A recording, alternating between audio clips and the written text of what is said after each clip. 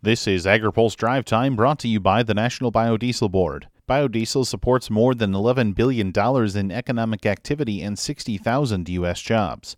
Visit americasadvancedbiofuel.com for more. Good Friday afternoon. I'm Spencer Chase. Another week has come and gone without a Farm Bill agreement. Now the number of days before the current law expires is down to the single digits.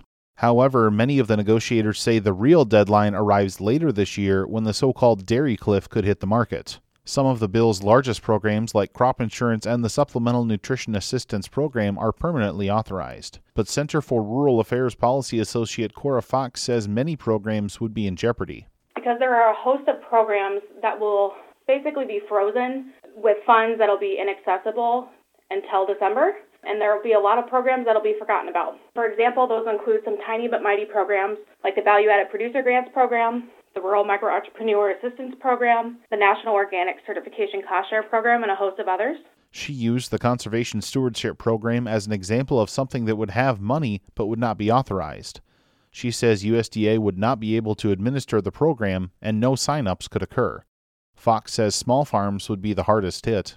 We're going to see impacts on a lot of your small farmers, your beginning farmers, your historically and socially underserved farmers and ranchers. They won't be able to go to USDA to engage on different programs like the Conservation Stewardship Program, the Conservation Reserve Program. They're not going to have funding to work through the Value-Added Producer Grants Program. The Beginning Farmer Rancher Development Program is not going to be able to administer grants out to organizations that engage with these folks. So for an undetermined amount of time, farmers and ranchers aren't going to be able to access a bunch of resources that they've had access to in the last Farm Bill.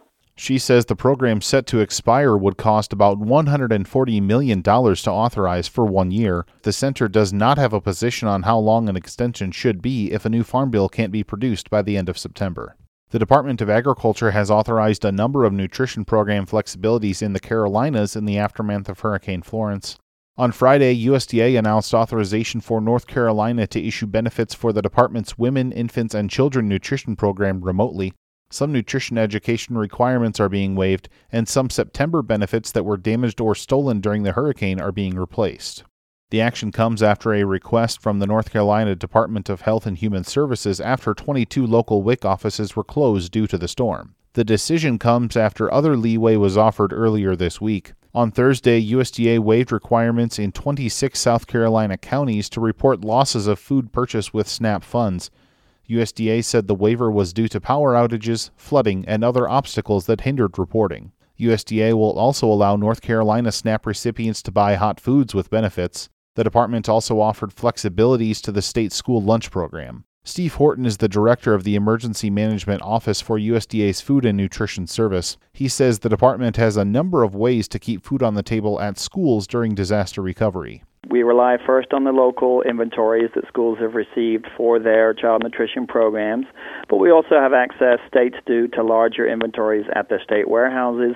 We can also go to adjacent states and get additional food. States are familiar with helping each other out in these kind of conditions.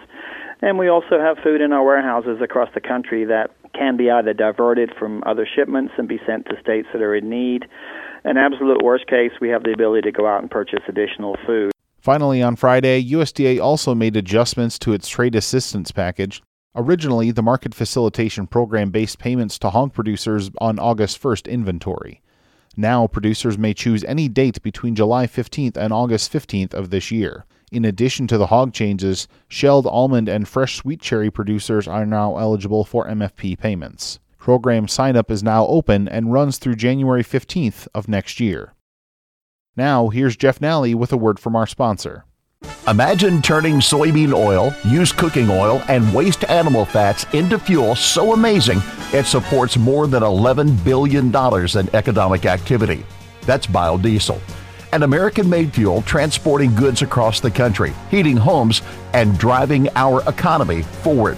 Biodiesel, the American innovation driving more than 60,000 U.S. jobs. Visit americasadvancedbiofuel.com for more information. That's all for today's AgriPulse Drive Time.